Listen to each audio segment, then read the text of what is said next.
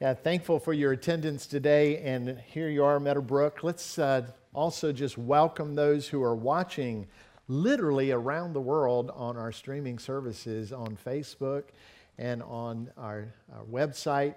I get a response from folks every now and then from around the country just saying, hey, I was worshiping with you today and just have been encouraged by the worship and the word. And so we just celebrate their attendance as well. Maybe they're home, maybe they're sick. Maybe there's something going on in life that won't let them get out. Would you just welcome all of them that are watching today by our streaming service? We're thankful for you and grateful that you have chosen to watch today, and if at all possible for you to be here on the campus. That's really where we'd like for you to be, because we want to touch each other, love on each other, and encourage each other face to face. Well, if you're with me in the scripture today, you're opening your Bible to Proverbs again. We're focusing through Proverbs as we're finishing our Proverbs series through 40 days. We've been working on this for a while, and now that we're in the middle of 40 days or at the beginning of 40 days, we're also considering those things in the Proverbs that God is freeing us from in Christ Jesus. Last week we talked about pride, and many of you talked about humility in your life group today.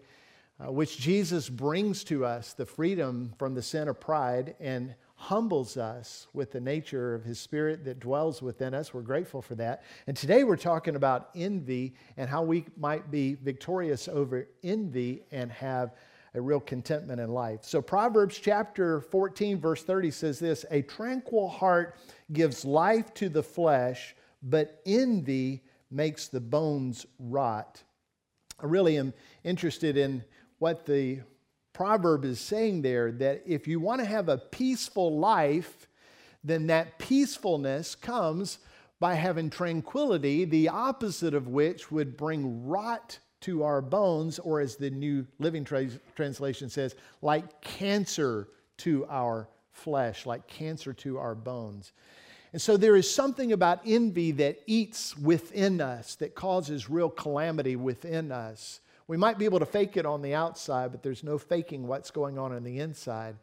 I was telling the earlier service that I've had a lot of people come by my office, or we'll go to lunch, or we'll see each other out and about, and they say, "Randy, would you pray for me about this?" And maybe they're wanting me to speak a little bit of God's truth from His Bible into that scenario. It might be sexual immorality, it might be adultery, it might be a lying issue. It might be some measure of brokenness, in which all of us have a measure of brokenness in our lives. But I've never had a single person come to me and say, "Pastor, can I talk to you? I've got this thing called envy going on." I've never had anybody do that. I've had a lot of people tell me a lot of things, but I haven't had anybody tell me envy. That's the rot of my bones. That's where my soul is struggling. But I'm just guessing that there's not a single person in this room, including the guy on the platform, that does not struggle with envy. We all do. And yet Jesus has come to give us freedom from that, to give us something different from that which is common in the world. So let's go back into the Scriptures and let's figure out what God has to say about the freedom that is ours in Christ from envy. Now, if I were going to trail back and look for an example of envy, I wouldn't have to go very far. In the Scriptures, Samuel tells us about the life of King Saul. Now, this is a guy who had a lot going for him. He came from a wealthy family. He was tall, dark, and handsome. That's what the Scripture says. That's not just my terms. That's the Scripture's terms. In fact, it says there was not a man among people of Israel more handsome than he. He was shoulders upward, taller than all the people around him. So that literally meant that people were constantly looking up to him. And he had a lot of respect from most all of the people. Saul was like a man in his prime. At the age of 30, God ushered him into the first of Israel's dynasty, the first of the kings of Israel. And he had all things going for him. He had looks, power, prestige. He had possession. God had given him tremendous success. In fact, when he went out to battle, he was victorious in those battles. He went out against the Ammonites, and God gave him victory over them. I can't help but think about that narrative. The Ammonites had come against the people of Jadesh Gilead, And they surrounded them to the point that they felt hopeless. And the Ammonites said to them, we are going to make you our slaves. You must submit to us. And we are going to gouge the eyes of every person, the right eye of every single person. And that will bring humility to you and submission. Now, in that way, they were somewhat negotiating with the Ammonites, the people there in that place where the enemy had surrounded them, actually determined, we're going to submit to that. We're going to let you take us into submission. We're going to let you gouge the right eye out of each of us, and we're going to humble ourselves in that way. But as they're wrestling over that with the rest of the community, Saul catches wind of it. Saul hears about that, and the scripture says the Spirit of God came rushing into Saul, giving him the power to overcome the Ammonites, and he went out and started to garner the support of the people and rallied up 300,000 people to fight with him. And of course, they went and they just cleaned house. They took care of the Ammonites. That was the way God was making it for Saul, that when he went out to battle and he went victorious. Whether it was the Ammonites, the Edomites, the Moabites, the Philistines, it did not matter. God was giving Saul great victory. I wish I could say that Saul was one of those guys, because he had it all together, seemingly. Saul was one of those guys that lived happily ever after, but he didn't. He didn't live happily ever after, and he certainly didn't have it all together. In fact, he had a rebellious spirit about him. He had a nature about him that he wanted to do things outside of the instruction of God. Success has a way of bringing that kind of attitude to us. And Saul bent in that direction. He rebelled against God, he disobeyed God, he worshiped God in the way that he wanted to worship rather than the way that God prescribed him to worship. And in the end, God rejected him as king, and he removed his spirit from him. That was before the day of Pentecost, when the Spirit of God settled into those of faith. He removed his spirit from him, and the rest of his story is marked with fear and turbulence and jealousy and envy. It reminds us that life without the Spirit is a life of brokenness. It's a life of struggle. It's a life without joy. It doesn't have to be that way. One of the Israelites, the youngest son of a man named Jesse, was from Bethlehem, was actually given to service to the king. He was a young man filled with the Holy Spirit. His name was David. He was a skilled musician. He was a man of valor, the Bible says. He was a courageous warrior, well-spoken and good-looking. He brought comfort to the king, and when the king had a tormenting spirit that was harmful to him come upon him, it was David who could actually soothe him. It was David who could actually lift him. David, as you remember, single-handedly, by the power of God, killed the chief warrior of the Philistines, Goliath, and brought victory to the Israelites among their enemies. No one was more faithful to King Saul than David. But one day, as he and his men were returning from a victorious battle over the Philistines, they were coming into the town, and you can imagine that the town would flood into the area, and they would begin to chant and call out cries of joy and victory for those who were marching in. As King Saul was coming in, and David, the commander of his army, was coming in with him, and all the warriors who were so courageous were coming in a victorious parade. All the people were cheering, and all of them were calling out with great affirmation to them. David and Saul were listening, and this is what they heard. They heard the women shaking their tambourines and singing and dancing joyfully, saying, "He has killed his thousands, Saul has, but David has killed his tens of thousands." That struck Saul. And in his anger, he said, "They have ascribed to David tens of thousands, and they ascribe to me thousands." And look at this passage. What more can he have but the whole kingdom? Isn't that crazy? The words of somebody else bringing affirmation to somebody else. And Saul takes it all the way to the point, what else could he have but the whole kingdom? And the scripture says he kept his eye on David from that point forward. And I think what it's saying there is that he eyed him to look for the opportunity to get rid of him. That's envy to the hard core of envy. It's destructive, no doubt. Envy is so distorting that Saul could not have the right sight, he couldn't have the right thoughts. He never saw David again. He didn't see him as he was, as a faithful servant, one who had given him nothing but honor. Instead, he saw him absolutely differently. The next day, after the day of celebration, David is there. He's playing his lyre, and Saul is listening to it. And in the envy that had built up in him, he took the spear that was near him and he thrust it at David, hoping to pin him to the wall in order to kill him. David twice escaped Saul's violence against him. The king's actions, of course, are escalated, if you know the scripture, escalated by this tormenting spirit. But the deadly undercurrent in his life was jealousy and envy. It caused him to see things totally differently and totally wrong.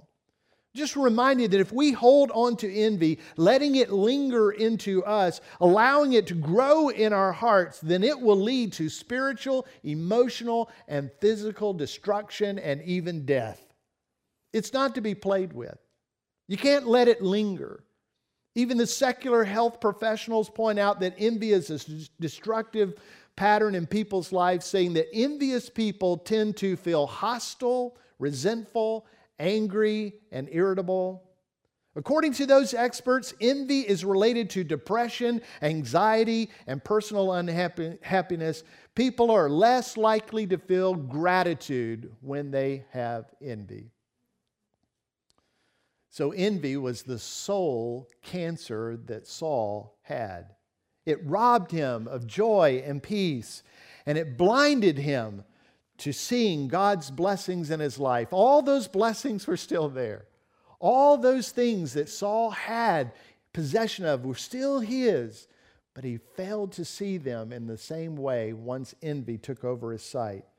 So envy forces us to be resentful and painfully pay attention to what we don't have, building in us a joy-robbing dissatisfaction and discontent. So we can all say that envy is not only a sin that put Jesus to the cross, but envy is a sin that actually brings misery and destruction to us from the inside. That's the reason why Proverbs says it's like rot to the bones. It is that to our soul. It has a destructive power. The Bible paints so vividly that image of David and Saul and the victorious warriors marching in, and the people joy-filled in celebration over the victory, singing songs and chanting their victory. They shook their tambourines and they sang with all the happiness that they could have. They played their instruments and danced around the streets. Everybody was joyous and abounding in joy, except for Saul. Envy will rob you of that kind of celebration in life. The leader of Israel, if you think about it, had all the great possessions.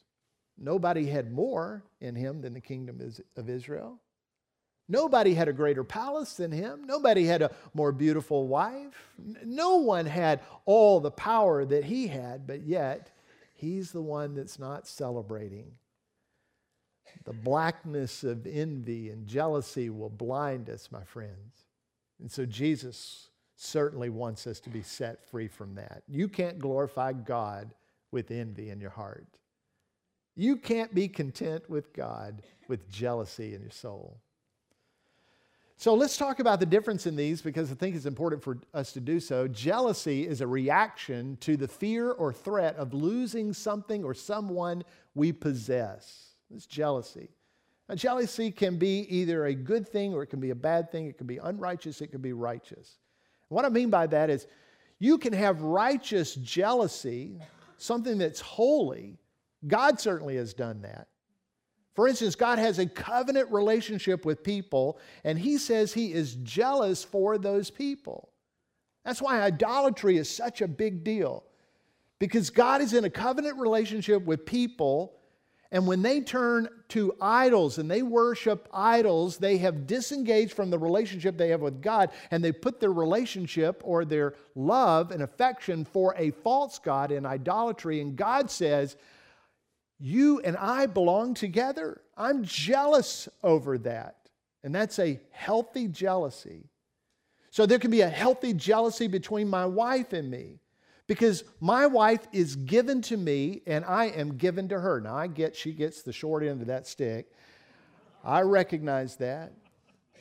But she belongs to me and I belong to her. If one of you guys go and you start flirting with my wife, I'm going to be jealous for the relationship that God has given me with my wife. And that is a righteous jealousy. Now, we get that, right?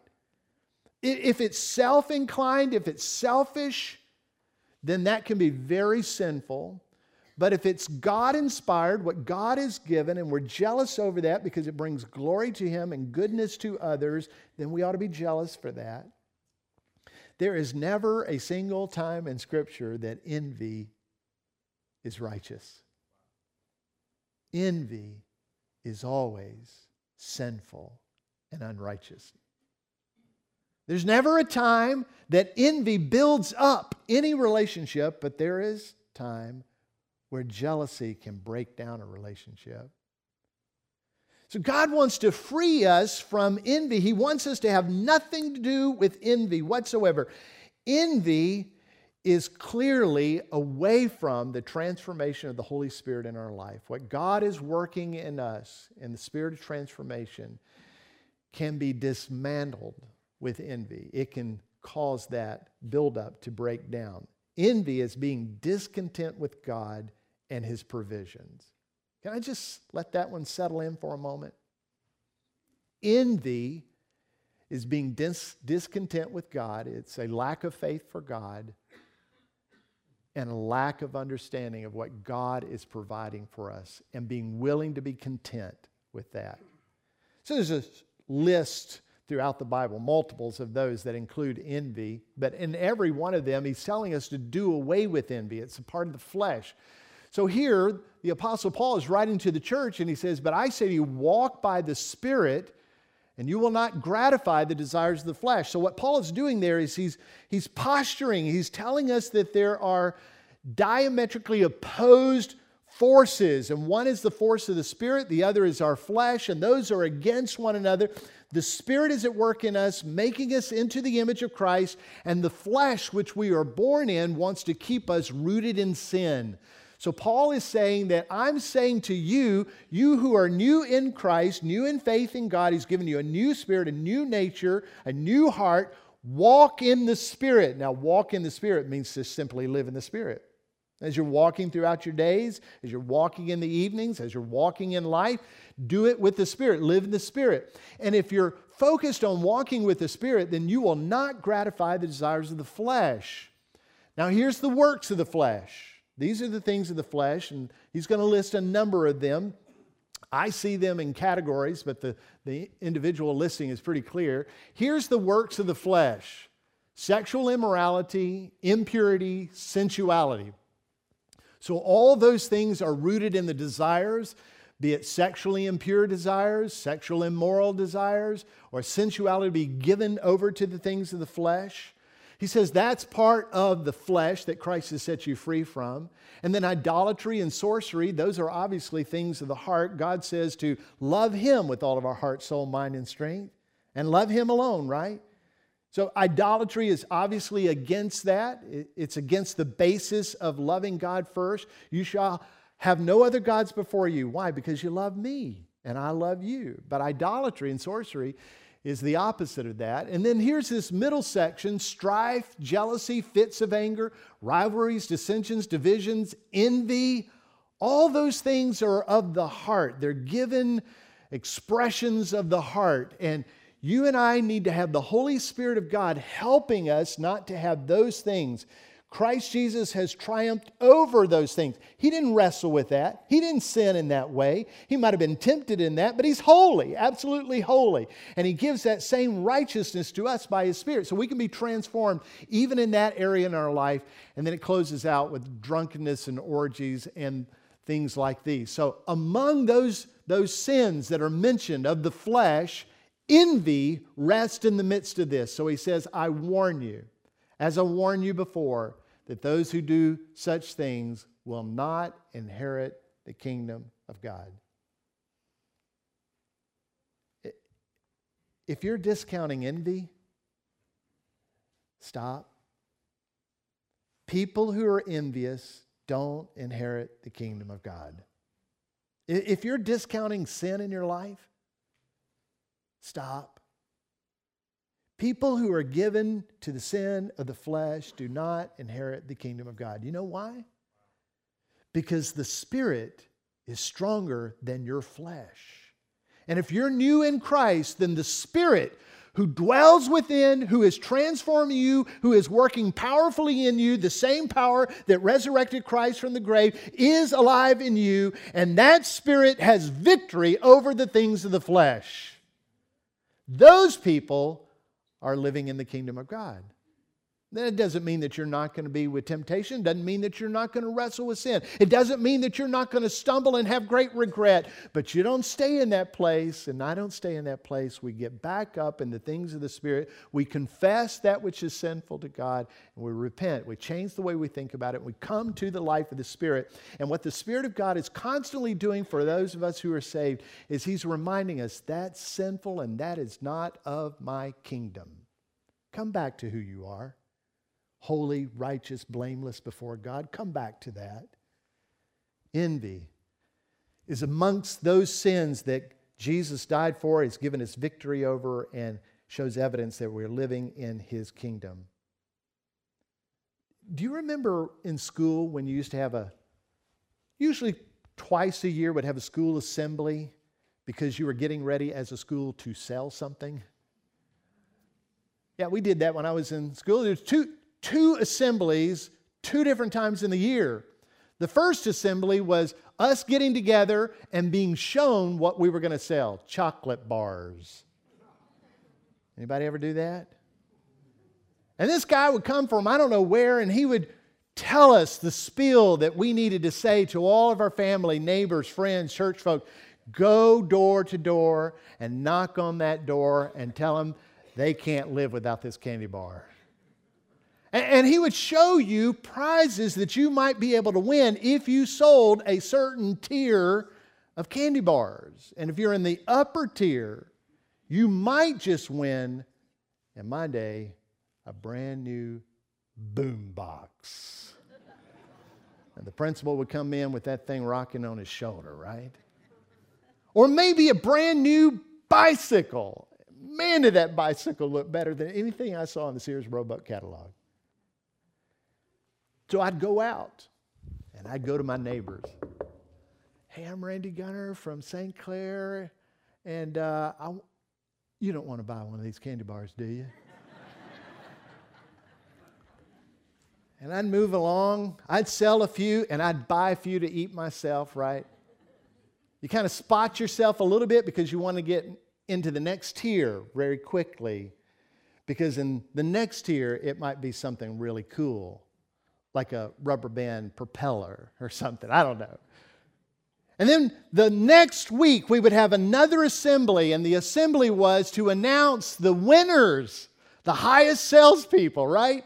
Not since last Tuesday, I knew I wasn't going to be in that group. I was just hoping to get out of the bottom tier. But they'd bring out this bicycle. And I honestly don't remember if it was Chuck or Donna or who, but somebody won that bicycle. And I remember sitting in the bleachers of that gymnasium at that assembly, and I was clapping. But the whole time I'm thinking, let her run right into that guy who convinced me to spend last week selling candy bars when I didn't want to spend last week selling candy bars. Let her smash him down. And then I'd go back to my homeroom and I would get 3 colored eraser heads for my number 2 pencil, because that was the tier I was in. Anybody with me on that? That is envy. That's envy. Somebody was a better salesman. Somebody was more confident. Somebody had more applause. Somebody had a greater this or greater that. And that went throughout my school days, went into my young teenage days, young 20 days. It's still a struggle in the flesh today if I'm not completely given to the things of the Spirit. You see, is it really a struggle? Well, only when somebody else gets the promotion. Or only when somebody else posts from their seemingly perfect life again. And you're thinking, I'm not giving you a thumbs up, buddy. Or when your friend gives more time and energy to somebody else. Or when somebody else's health is better than your health. Or somebody else's church is growing faster than your church. Somebody else's life group seems more successful than your life group. Somebody else's ministry is flourishing beyond your ministry. Envy. It may seem like not big of a deal, but here's what God says. It's a cancer to your soul.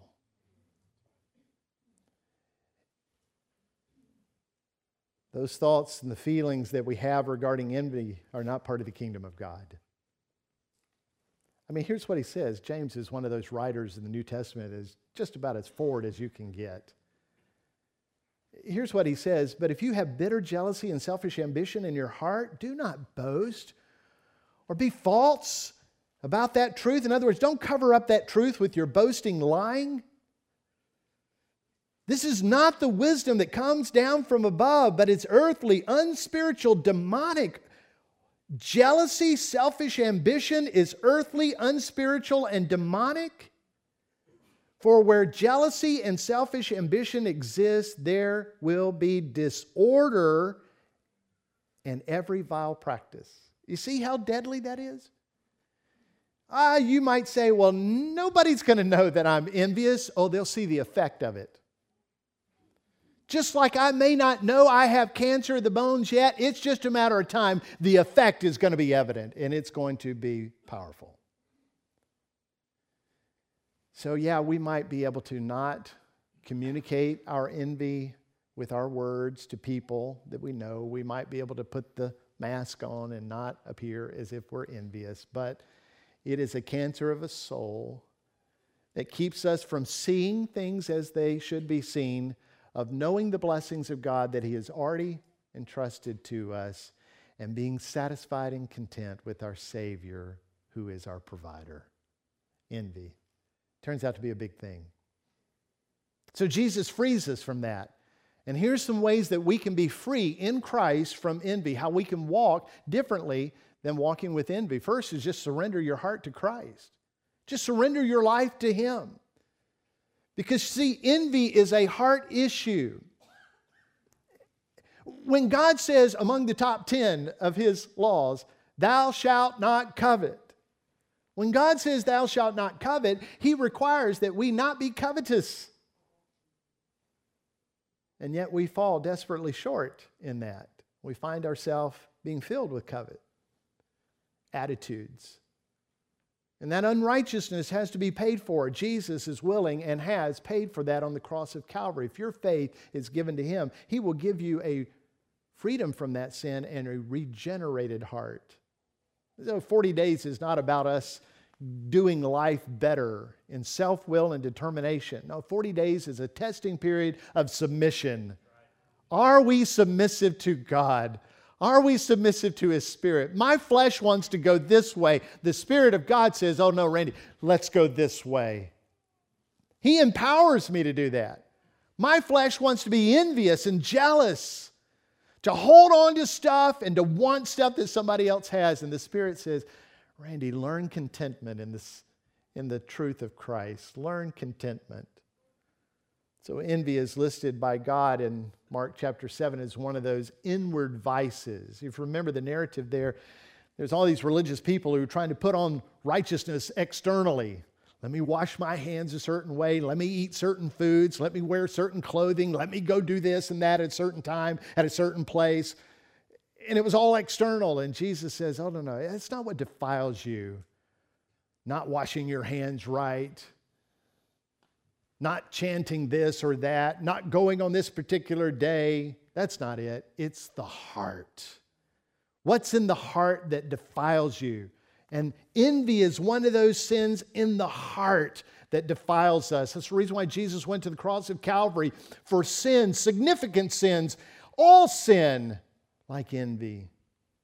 So through the provision of Jesus Christ, you can be freed from envy. He can nail it to the cross and give you a resurrected life with a new nature, a holy nature by His Spirit, that you might walk in a new way without envy. So surrender your life to Christ. Then let your heart be filled with the love of God. By His Spirit, those who are in Christ, God pours His love into our hearts. We're redeemed. He is pouring love into our hearts. Now, God's love at us rejoices when other people are blessed. When love for us is in our heart, then we're spiteful, resentful, envious, and jealous over other people. God's love is radically different. God's love is not self, it is others focused. So let God fill your heart with His love, a non-self-seeking love, a benefit for other people. Love is content with what we have because it's focused on meeting the needs of others, not getting more for self. And then pursue oneness in Christ and others by the power of the Spirit. Philippians 2 is a powerful passage regarding that. Just oneness with Christ and others by what the Spirit of God is doing. So if there's any encouragement in Christ, any comfort from love, any participation in the Spirit, any affection and sympathy, complete my joy by being of the same mind, having the same love, being in full accord and of one mind. Do nothing from selfish ambition or conceit, and look at this underlined section, but in humility count others more significant than yourselves. If you're in the 40-day curriculum that we wrote for our life groups, you were studying this passage today. It came out. What we're learning is God is pouring Himself, His love in us, and that love is an otherly focused love that builds other people up. So instead of he got the promotion, it's bless God, he got the promotion. And instead of he has the health, bless you, God, for you've given him sustaining health.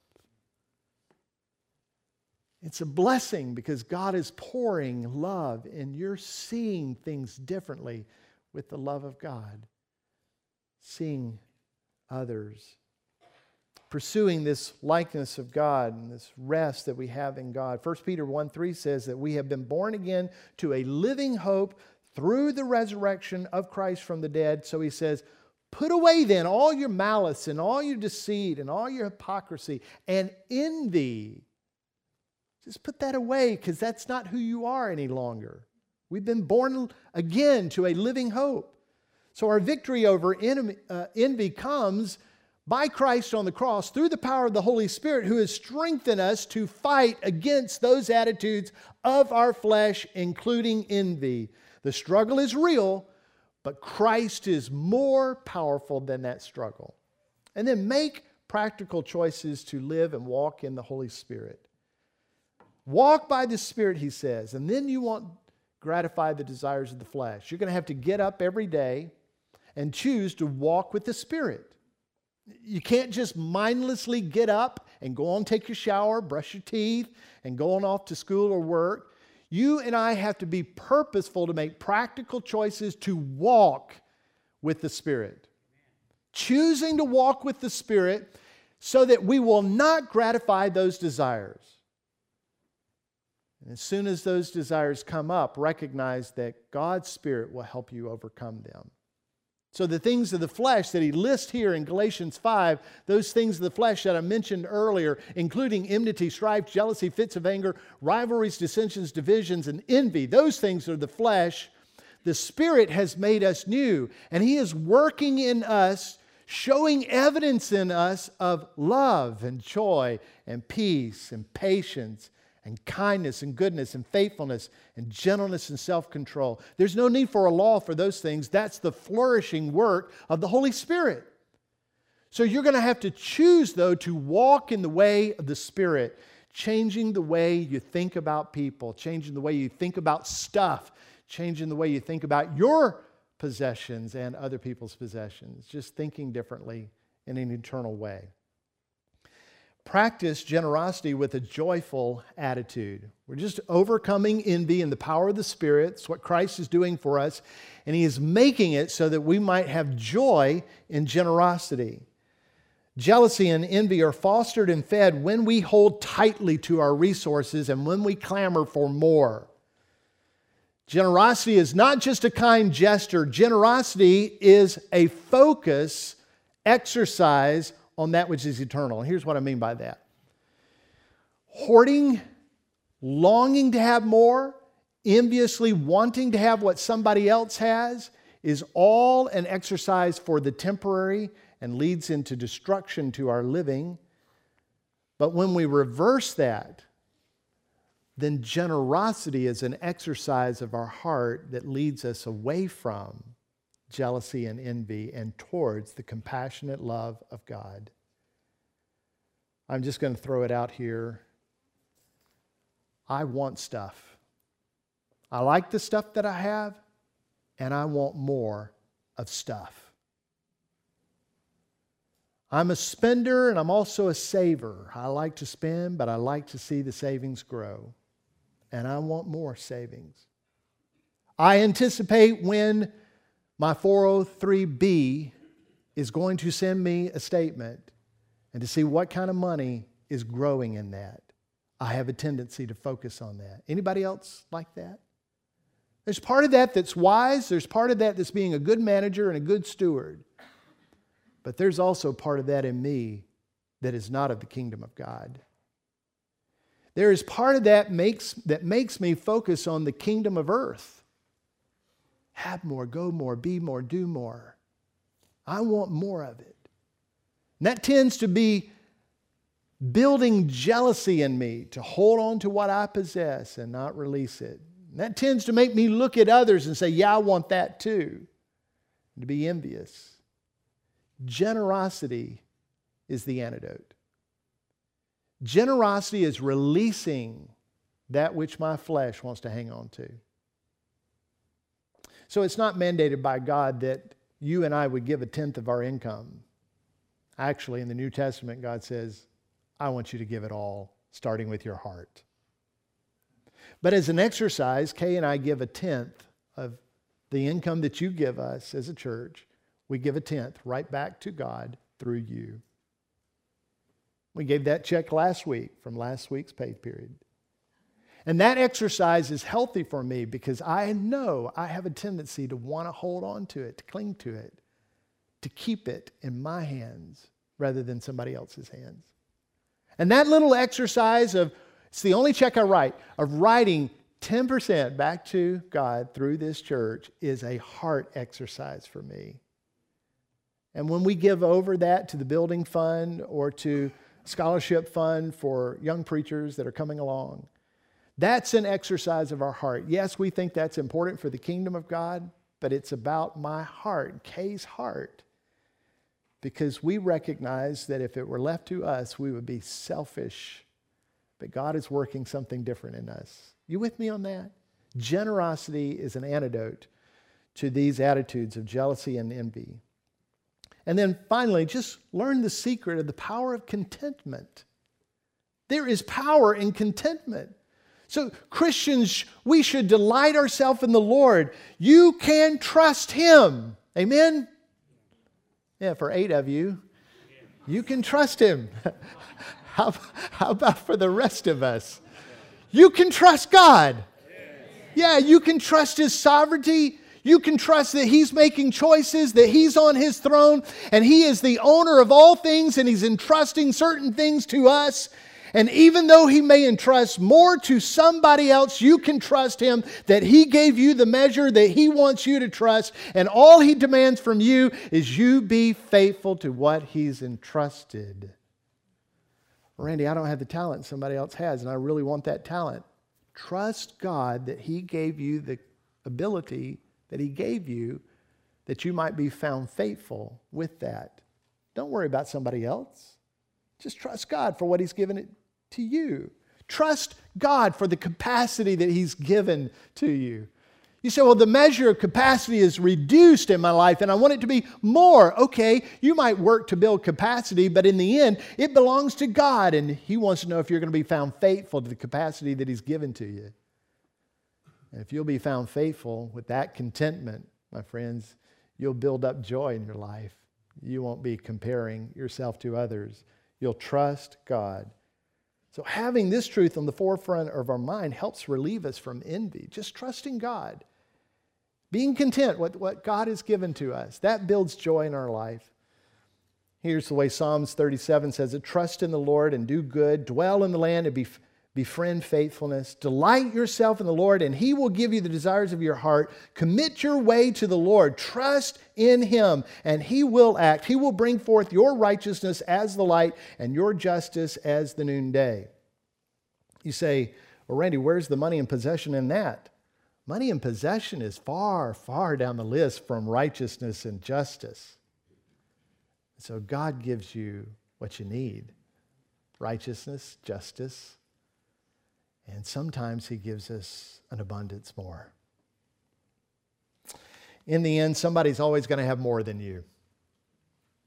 No matter how hard you work, no matter how much you accomplish and get to go and do, somebody's life is going to always seem better. And no matter how hard you try, somebody's family is going to be more perfect than yours. And though you might be on a 40-day of eating well and exercising smartly, there is going to be somebody who's going to have more health and vitality than you.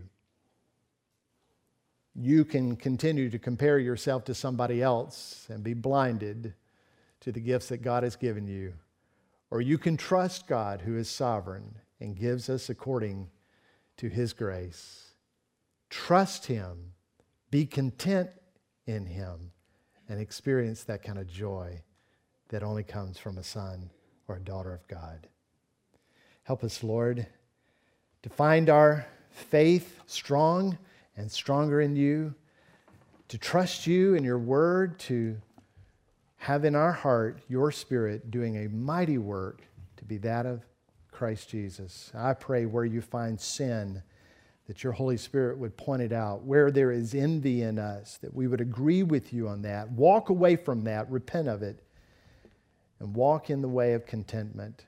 I pray that You would do a mighty work. For Lord, we've proven it to ourselves. We're not very good at changing ourselves when it comes to issues of the heart.